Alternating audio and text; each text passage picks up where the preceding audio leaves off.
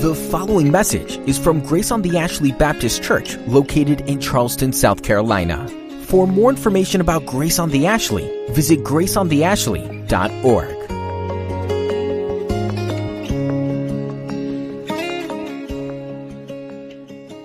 You have to know what a joy it is, again, to be with you today. And Greg, thanks for your kind words. And I always feel like I'm coming home and I'm with family when I'm with you. Dawn and I are really excited to be with you this morning and worshiping with you today, and just happy to be here. Together, we're reaching Charleston with the good news of Jesus Christ.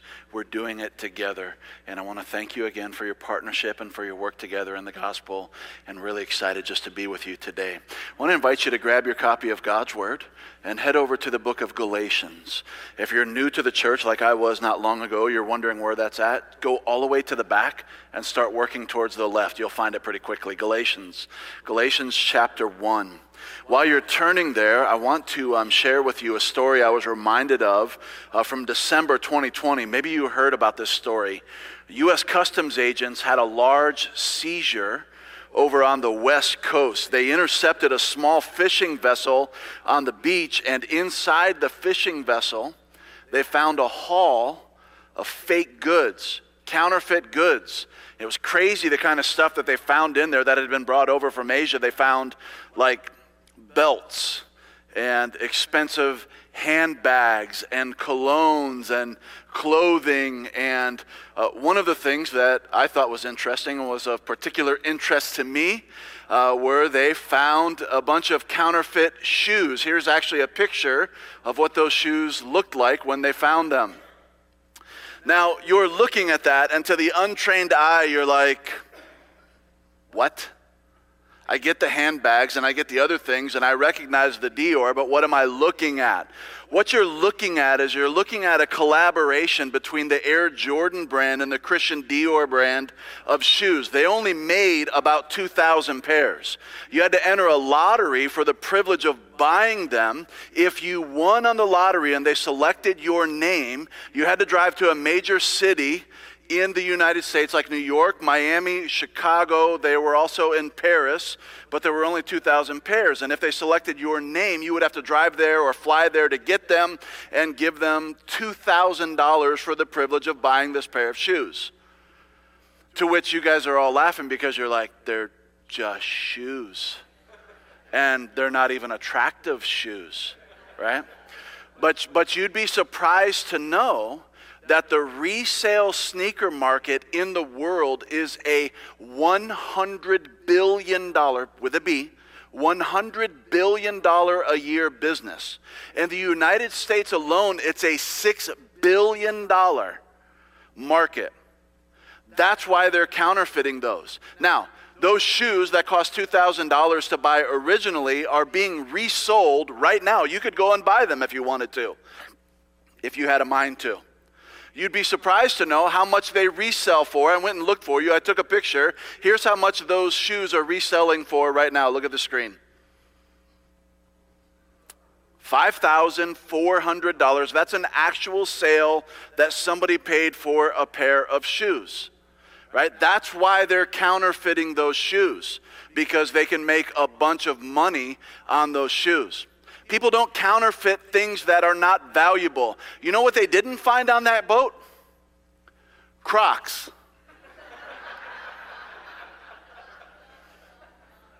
Not one pair.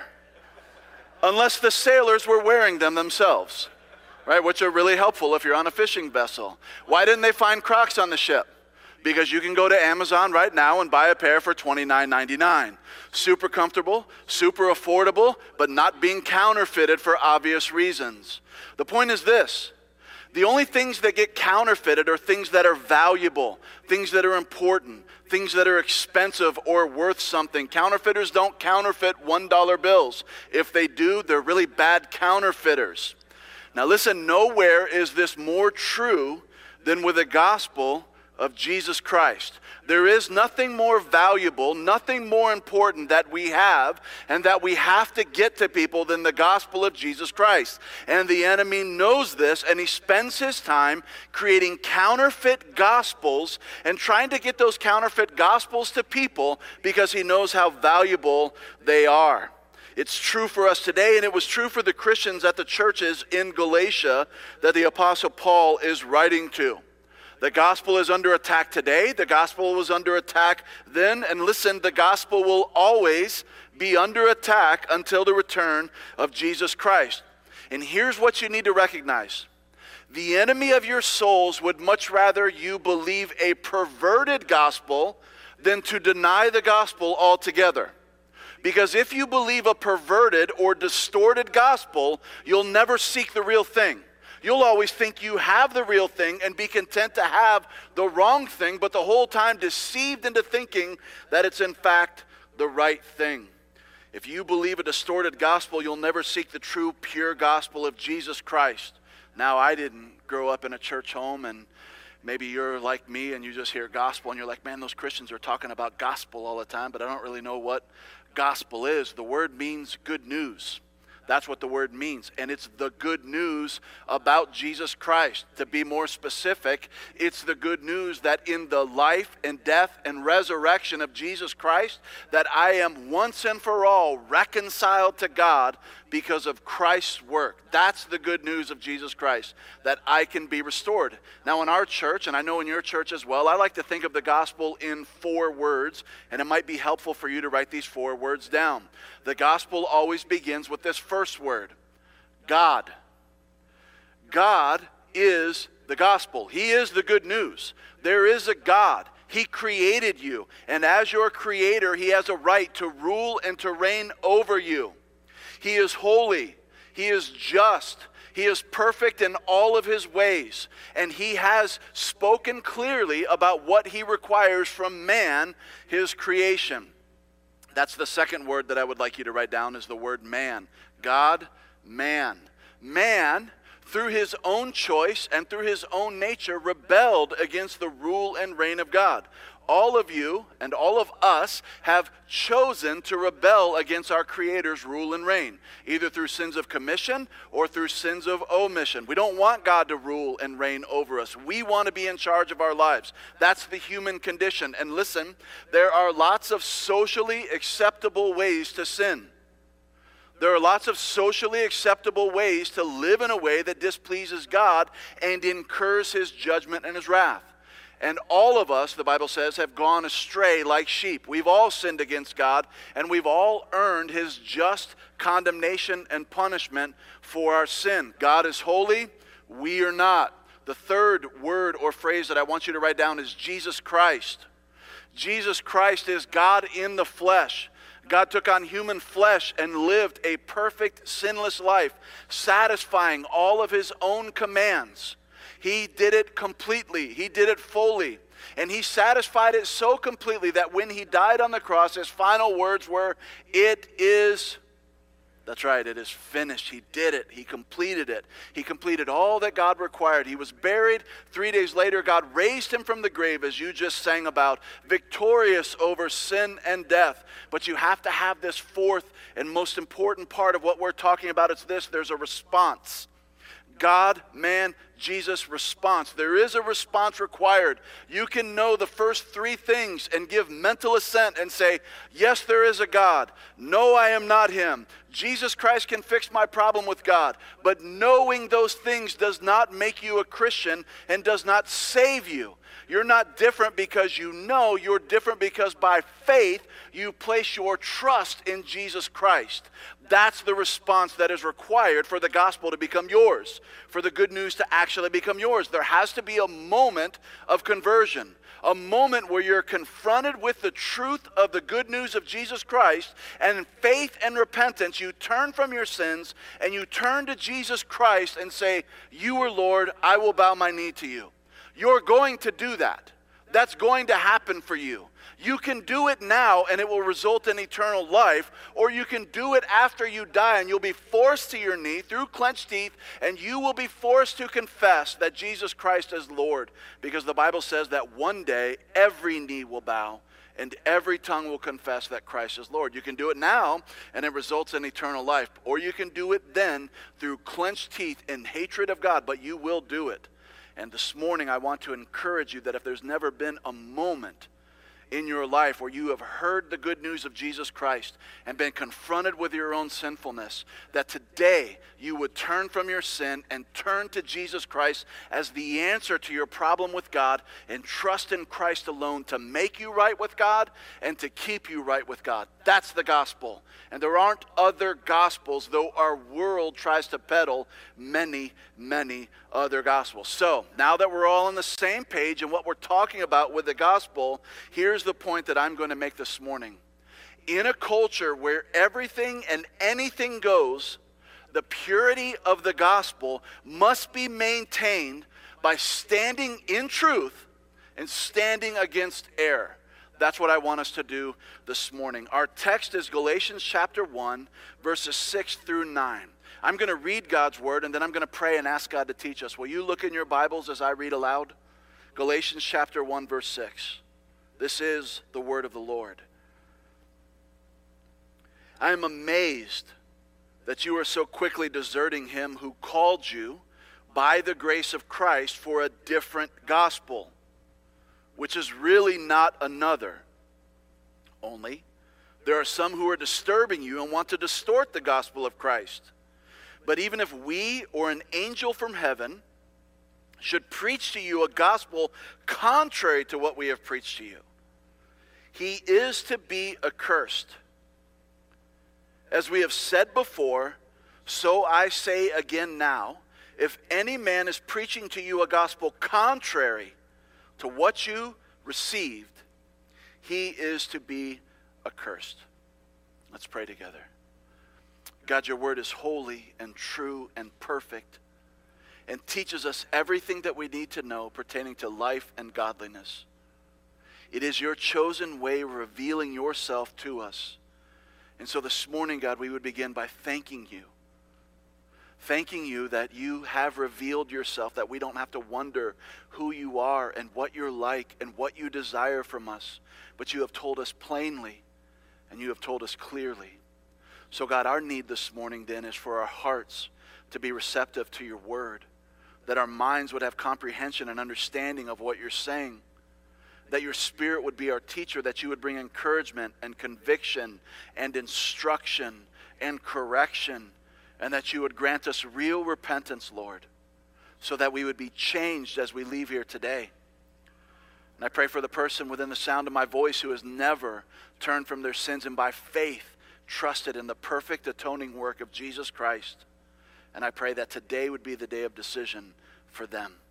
Help us to examine our own hearts and our own lives and see if these things are true of us, Lord. We submit ourselves to you for these purposes, and we ask that you would do this in the strong name of Jesus Christ our Lord. If you agree with that prayer, church, say amen. Amen. All right, well, if you don't know the book of Galatians, you have to know that this is a church in modern-day Turkey. It's actually a group of churches that the Apostle Paul started. He was a church planner, and I know what that's kind of like, and I'm not comparing myself to the Apostle Paul, but I know what it's like to go into a place and try to start a church from scratch, and I know what it's like to have a group of people that you love and that you pour your life into, and you see them hear the gospel and believe the gospel and have their life forever changed. And then he left, and sometime after he left, these guys showed up from Jerusalem who were saying, hey, that stuff that Paul preached to you, that's good stuff. Like Jesus, yeah, we're for Jesus too. You need Jesus. But with Jesus, you have to add these other things, and then you can be a Christian. Their message was Jesus plus something equals Christianity. Now for them, if you know the book of Galatians, they were kind of stuck on two things. The first one was circumcision. They were like, well, if you want to be a Christian, you got to be circumcised. Or you can't be a Christian because God's covenant people are circumcised. And then the other one that they were really stuck on was special holy days. Well, you got to be circumcised and you have to observe all of these days, then you can be a Christian. But any variation to Jesus Christ is the gospel, is a distortion of the gospel. And if you know the way your New Testament works, and you read Paul, who wrote just about half of the New Testament, in almost all of his letters, there's like this little Thanksgiving part in the beginning, right? He's always like, hey, it's me, Paul. I mean, this is the Joe translation. He's like, hey, it's me, Paul. I'm an apostle. God sent me. That's why I'm writing to you, and I'm writing to you, and here's who you are. And then he's like, I thank God in all my remembrance of you. Like most of the time, he's starting his letters that way. But like, look at verses 1 through 5. Do you see any thanksgiving in 1 through 5 anywhere in the book of Galatians? It doesn't exist. He does the I'm the Paul thing. He does the you're the churches of Galatia thing in verse 2. And then he says grace to you and peace from God in verse 3. He gives the good news of the gospel in verse 4. And then in verse 5 he says amen. And like verse 6 should be I thank God. But he doesn't. It's different from his other letters. He goes in. And he goes hard. And he says, I'm amazed. I don't understand what's happening. This isn't how I left you. What are you doing? This is mind-boggling to me, the direction that you're taking. Paul, why are you going in so hard on them? Because the gospel was being distorted. And if they believed the false gospel, it was going to lead to their destruction. Notice 2 times in the verse, he said to us in verse 8, look at the end of verse 8. If somebody preaches a gospel contrary, that person who preaches it is accursed. The Greek word is anathema. It literally means to be damned. It means to be under God's punishment and wrath forever. And then it says again at the end of verse 9, as we have said before, so I say again now, if any man is preaching to you a gospel contrary, he is to be accursed. Here's our main idea this morning. It's this. When it comes to the gospel, distortion will lead to desertion. It's a process. First you listen to a distorted gospel. It will cause you to desert the real gospel. And if you desert the real gospel, it leads to damnation. If you abandon the gospel of Jesus Christ, there is no hope for you. There is no hope for you. It's a process described in our passage that the Galatians were actively involved in. They started believing the gospel that Paul was preaching, but sometime later, we don't know how long, men came preaching that other message. And it's happening today. And it's happening in America, and it's happening in our churches, that there are lots of other gospels that are being preached. And God has entrusted to us the gospel of Jesus Christ. And we have a responsibility to stand in the truth of the gospel. And if we're going to stand for the truth of the gospel and stand against distorting the gospel, here's the first thing that you and I must do. I want you to write this down. You and I must reject all distorted gospels. Christian, you must reject all distorted gospels. By reject, I mean don't believe them. Don't receive them. Don't consider them. Don't play nice with them. Reject them. They don't lead to God. But that's the message that the enemy will bring to you. I mean, you understand this about your enemy, right? That he disguises himself, the Bible says, as an angel of light. He doesn't show up and say, hey, let's destroy your life. He doesn't show up and say, hey, let's destroy your marriage and everybody around you. He shows up and he says, this is the way to follow God. This is the way to eternity. You want to go to heaven? It looks like this. That's the message that he shows up with. It seems right. It feels right. And if you don't know the gospel, you'll be deceived. And if you are deceived by believing a distorted gospel, you'll desert the gospel of Jesus Christ, and that ends in damnation. Like Paul, we should be amazed at the other gospels. We should be amazed at that kind of thing. And look at verse 6. Paul said, I am amazed that you are so quickly deserting him. Paul said, I'm amazed that you're doing it. That word amazed means to be extraordinarily impressed or disturbed by something. It's kind of like a dad term. It means to be severely disappointed.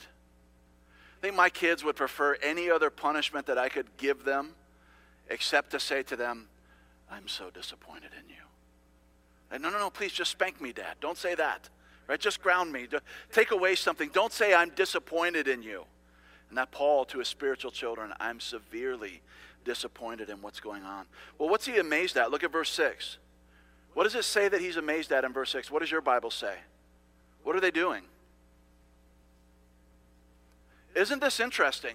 He says, I'm so amazed that you are quickly doing what? Believing another gospel? Is that what he said? He said, you're deserting Him. Who's the him, church? Christ. Listen, to believe another gospel is to desert Jesus Christ.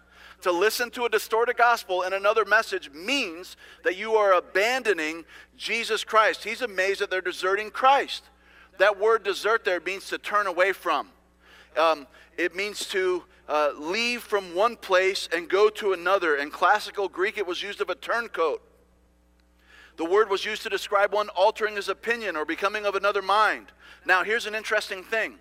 In verse 6, it's written in the present tense. You say, well, why do I even care about that? Because they are presently deserting Christ. It's not written in a tense in which it would have been like the perfect tense. He would have said, you made a decision back here, and the results continue today. He's not saying you did something and you're stuck now. He's saying you're in the middle of deserting Christ, and I'm trying to stop you from believing a distorted gospel so you don't desert Christ. There's hope in what he's saying. There's hope here, even in the amazement. Paul is trying desperately to stop the desertion. We know that because there's no thanksgiving. He goes right in. Why? Because to reject the gospel of Christ is to reject Christ himself. And if you reject Christ, there is no reconciliation with your Creator. How do I know that? Well, because I know what Jesus said in John 14:6. He said, I am the way. That's a direct object, not an indirect object. He didn't say, I'm a way. He said, I am the way. There's one. He said, I am the way. I am the truth. I am the light. No one comes to the Father, how? Except through me. And you have to understand the way that that's written is it's written in a definite clause in the Greek. No one comes to the Father. There's no way. You can't do it. You can't do it. Except, exception clause, there is one way. Not many ways. All roads don't lead to God. Only one does.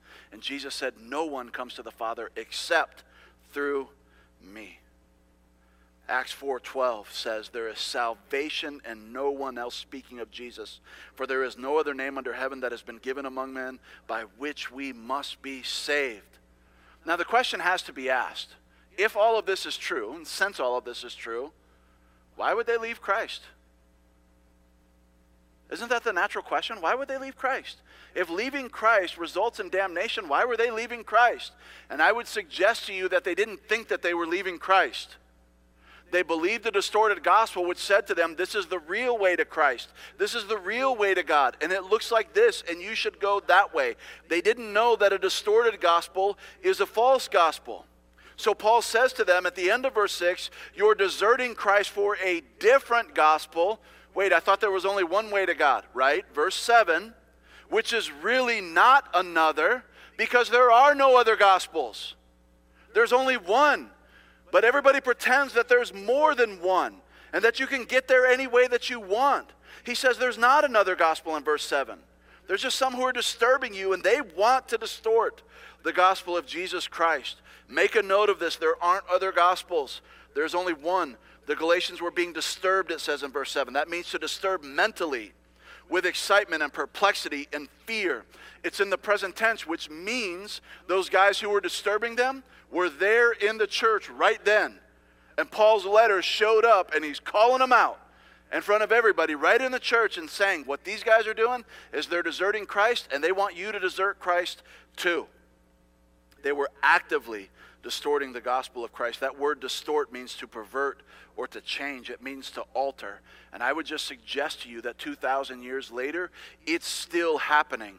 2021 America is full of false, distorted gospels. And if you believe them, you will be separated from Christ with no hope of being reconciled to God. So I want to share with you quickly 5 false gospels that I see in our culture today. These are 5 false gospels that damn. And by damn, I mean what the scriptures mean when it says accursed. Okay, that's where I get the word from. So not trying to be sensational, just trying to be thoroughly biblical in what I'm saying to you. Here are 5 false gospels that if you believe them, you will be accursed. Here's the first one. Legalism. Legalism. You say, well, what's legalism? How is that a false gospel? Legalism teaches that keeping a set of rules makes you right with God. That if I do all of the right things and I don't do the wrong things, if I just follow the letter of the law, that's going to make me right with God. Life is all about rules and regulations. Don't do this, only do this. Here's the problem with legalism. It's all dependent on my performance. It's dependent on me. It's dependent on what I do. It's a distorted gospel that damns because it trusts my efforts instead of trusting Christ's efforts. That's why it's a distorted gospel. And listen, all of these are so sneaky because is there a prescribed life that God has for us? Are there certain things that He wants us to do? Yes or no? Are there certain things that He doesn't want us to do? Yes, there are things that He doesn't want us to do, and we can fall into the trap of making that the basis of whether or not we're reconciled to God. That's legalism. You are reconciled to God because you are in Christ, period. Not because you're a good boy or not because you do good things, but because Jesus was good and He did all of the good things and you're in Him. Legalism teaches, well, it depends on you. You just have to do all the right rules and all of the wrong things. It's dependent on your performance. It believes the lie that apart from Christ, I can do something. And if that were true, then I would just ask you, why did Christ die? Just do all of those things. Christ didn't even need to die. Right? I mean, Paul deals with this at the end of Galatians chapter 2. And he says, for through the law I died to the law so that I might live to God. I've been crucified with Christ. It's no longer I who lives, but Christ lives in me. And the life which I now live in the flesh, I live by faith in the Son of God, who loved me and gave himself up for me. Verse 21, I do not nullify the grace of God. For if righteousness comes through the law, keeping the law, doing all of the things that God commanded, notice, Christ died needlessly. He didn't need to die. Just keep the law. That wasn't the purpose of the law. And the law can't perform and produce salvation in you. Another message for another time. Moving on. Another false gospel that damns is this one that I see a lot, which is intellectualism. Intellectualism. Intellectualism teaches that believing the right things makes me right with God and keeps me right with God. Right? I just have to believe the right things. I just have to give mental assent to a certain set of facts, and if I give assent to those facts, then I'm a Christian. I believe there is a God, check. I believe that I am sinful, check. I believe that Jesus is God and He died for me, check. Then I must be a Christian, wrong. That's intellectualism. And there are lots of people who believe those three things but are not going to heaven. They're not saved from their sins. They're not in Jesus Christ. They think that believing a set of facts makes them a Christian. They think that life is about knowing the right things. In fact, it doesn't matter how I live as long as I affirm the right set of facts. This false gospel teaches that my relationship with God is dependent on my beliefs. I just have to believe the right things. And it believes the lie that holy living is not required for God's people. It's super popular in America today. I'll give you an example of this. I was living in the Florida Keys. Yep, everyone's got a cross. That was mine for that season.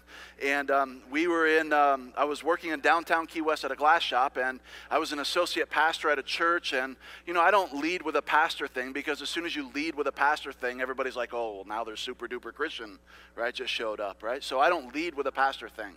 And so for 2 weeks, we had this new guy who showed up. His name was Kenny. And I was trying to share the gospel with Kenny and talking with Kenny about his life and what was going on. And his wife was in the Navy, and she was deployed, and he was working at this glass shop, and he was sharing with all of the guys at the shop his escapades at the bars while his wife was gone, and adultery and this lifestyle that he was living, right? And then one night the boss told him that I was a pastor. And apparently he got saved that night, because the next day his conversation changed and it was completely different, right? And Kenny was a different man, which is why I don't lead with a pastor thing, right? Just be who you are. Let's have a conversation. And I remember talking to Kenny about the way that he was living his life, and like, Kenny, like there's a disconnect here. You say that you belong to Christ, but like your wife is gone and you're this man and you're doing these things. There's a disconnect. And he said, hey, don't you worry about me. Me and Jesus are all right. And I said, Kenny, does he know about this? And Kenny said, hey, I prayed the prayer. I walked the aisle. I got baptized. Me and God are all right. I got my ticket punched to heaven. Right? Can he believe the false gospel of intellectualism? I just have to believe the right things. And if I say the right prayer and I get everything right, well, then me and God are okay. Wrong. Dead wrong. Eternally wrong. And I see this all over our churches today. And I would just say to you this morning, if you're here, that if the gospel of Christ hasn't changed you, it hasn't saved you. If the gospel of Christ hasn't changed you, it hasn't saved you. It always results in a new life. And if you're saying that somewhere back there you walked an aisle and you prayed a prayer and you got dunked in water and you're a follower of Christ, but you're not year after year becoming progressively more like Christ, not perfectly, increasingly, progressively more like Christ, there's a problem. And maybe you believe the false gospel of intellectualism. Here's the third one I see. It's moralism. Moralism. Moralism teaches that being a good, decent, and moral person makes me right with God and keeps me right with God. It's got to be a good guy, decent and moral. Moralism would teach this, that life is all about, above all, being nice. That's what life is about. Life is about being nice and smiling and recycling. And that if I'm just good enough, then God will have no choice but to accept me. Well, there's a major problem with this one. We won't have to spend a ton of time on this because the Bible's really clear about this dead-end false gospel. The Bible teaches that none of us are actually moral. In Romans chapter 3, verse 10, it says, as it is written, there is none righteous, not even. Here's the problem, though. We're like, that's right, except for me. I mean, there are exceptions, and you're looking at it right now. You aren't righteous, but I'm kind of a good guy. Keep my lawn cut. Keep my recycling bin on my side. I haven't kicked any dogs in such a long time. Don't honk at anybody in traffic. I have all these moral things that I do. I must belong to Christ. There is none righteous, not even one. There is none who understands. There is none who seeks God. All have turned aside. Together they have become useless. There is none who does good. Not even one. Does that include you? Does that include you? Because it includes me. That's why I need Jesus. I don't have a resume to hold up in front of God and tell him what a good person I am. He already said I'm not good. The only resume that I have to hold up before God is Jesus Christ and his perfect righteousness. I don't have anything to commend me to God. I'm in Christ. And because I'm in Christ, I'm reconciled to God. Instead of moralism, we should say what Paul said in Romans 7:18. I know that nothing good dwells in me. That is in my flesh, for the willing is present in me, but the doing of the good is not. Here's the fourth one, socialism. By socialism, I don't mean the political ideology. I almost called this one wokeism.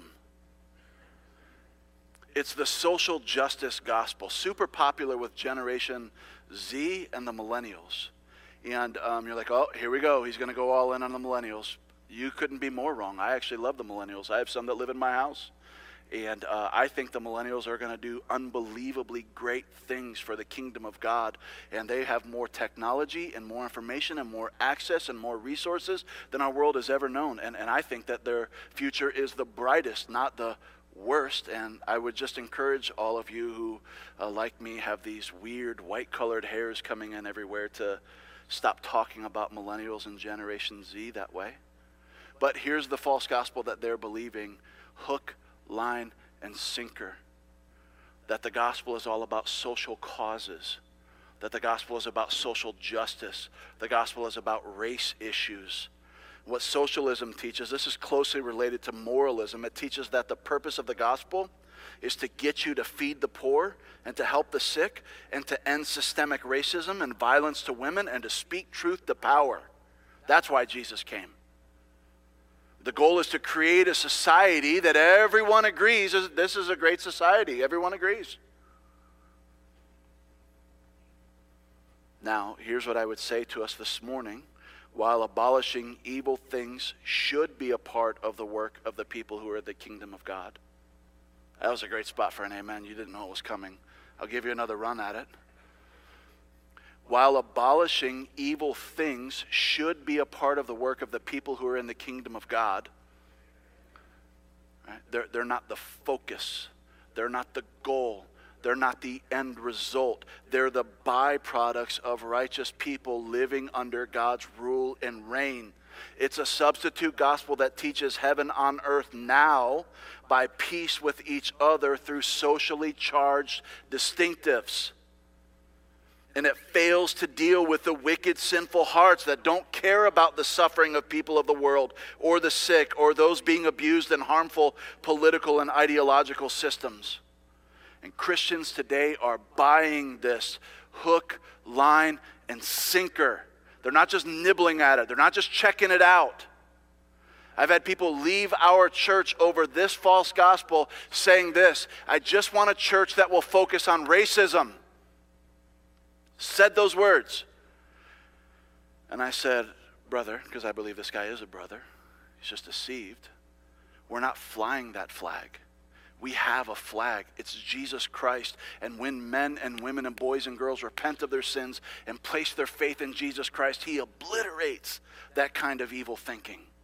It's a false gospel to focus on all of these secondary issues, but it feels good. And our world loves it and celebrates it and applauds it. Good little Christians, you're doing just what we think you should. And then we don't have to deal with persecution, and we don't have to deal with suffering. We don't have to deal with being countercultural. We can just be friends with the world. The problem is, the Bible teaches that to be friends with the world is to be enemies of God. That sounds like a really bad plan to me.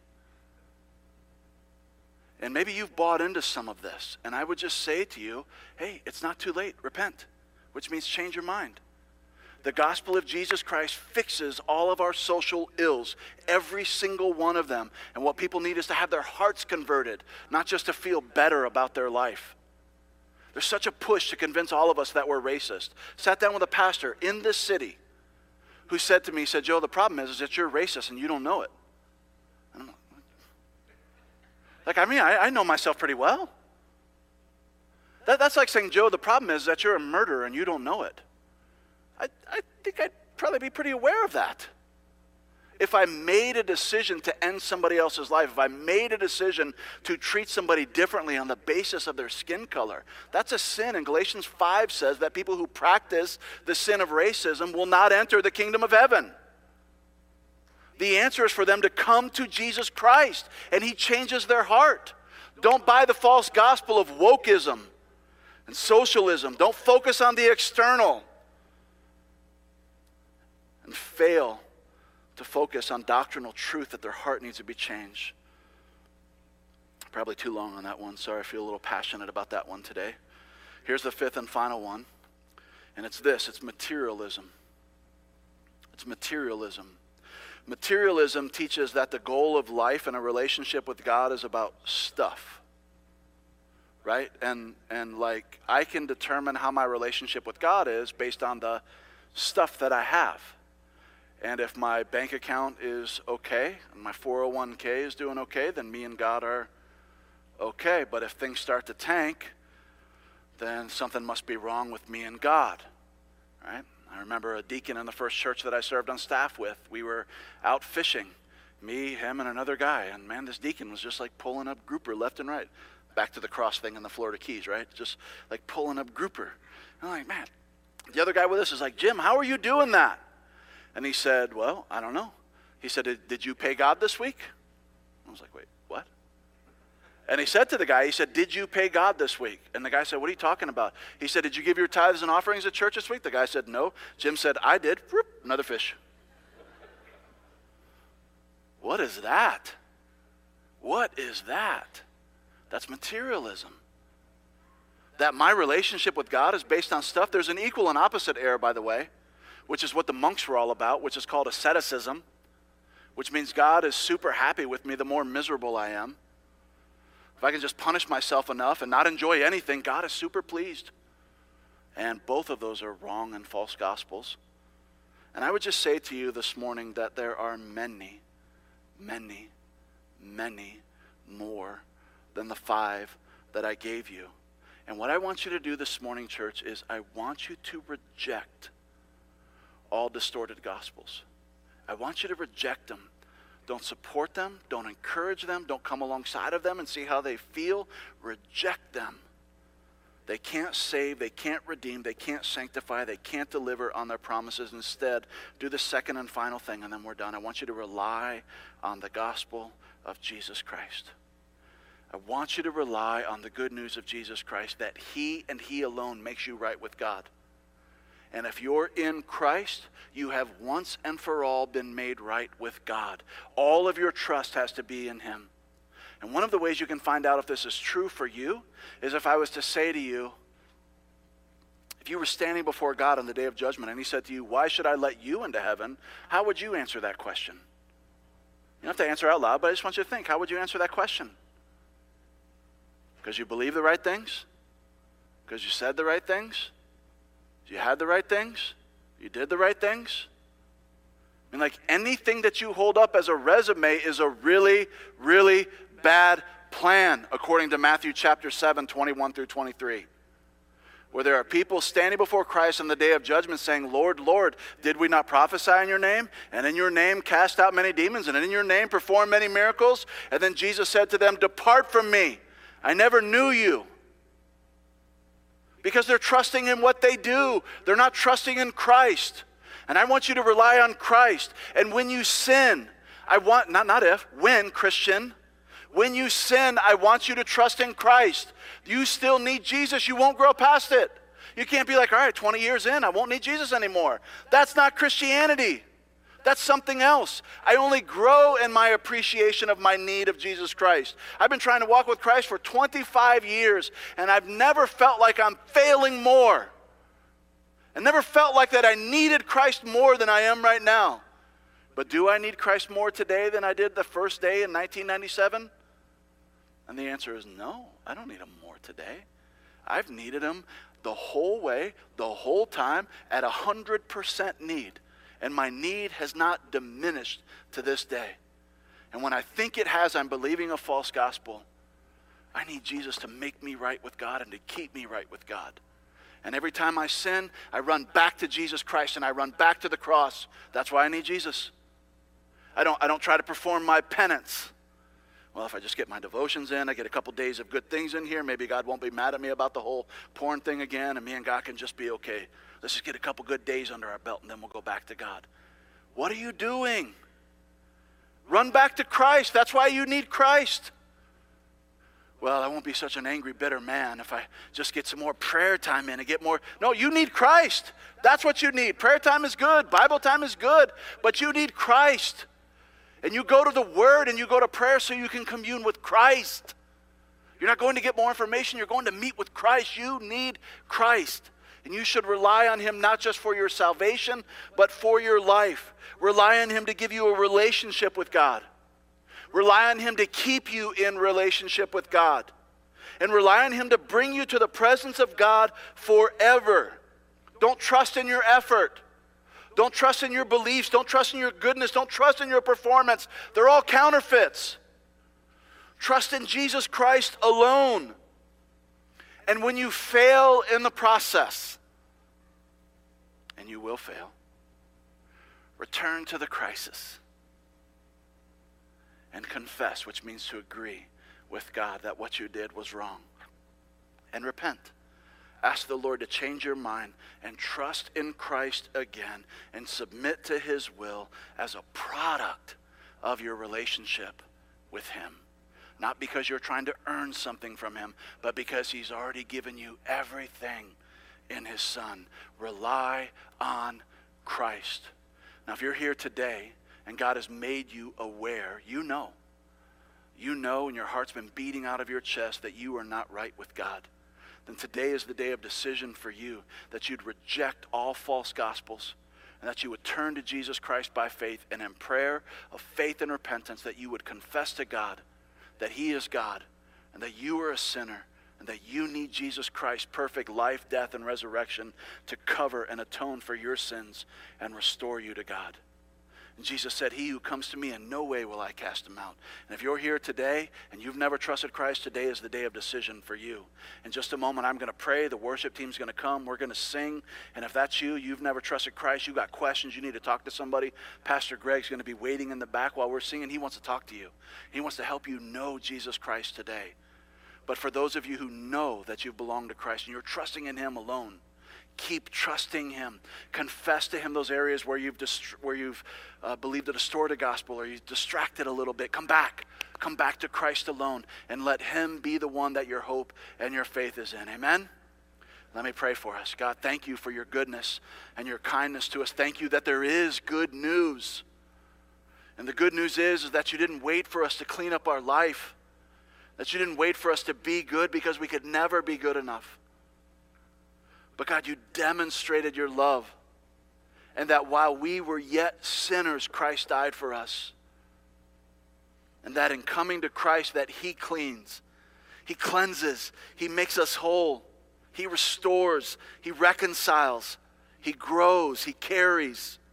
He lives in and through. And so encourage our hearts this morning, Lord. Help us to identify areas where we're not trusting Christ and trusting in our own efforts, and cause us to repent and to trust in him. So we thank you for your goodness and your kindness to us, Lord. And I pray for that person here this morning who knows that they don't belong to you, but today is the day of decision for them. And I pray that as we sing, that they would get up and they would go and talk to Pastor Greg without waiting. So Lord, would you lead us all now to respond appropriately to your word in faith and trust in Christ. It's in his strong name that we pray. Amen.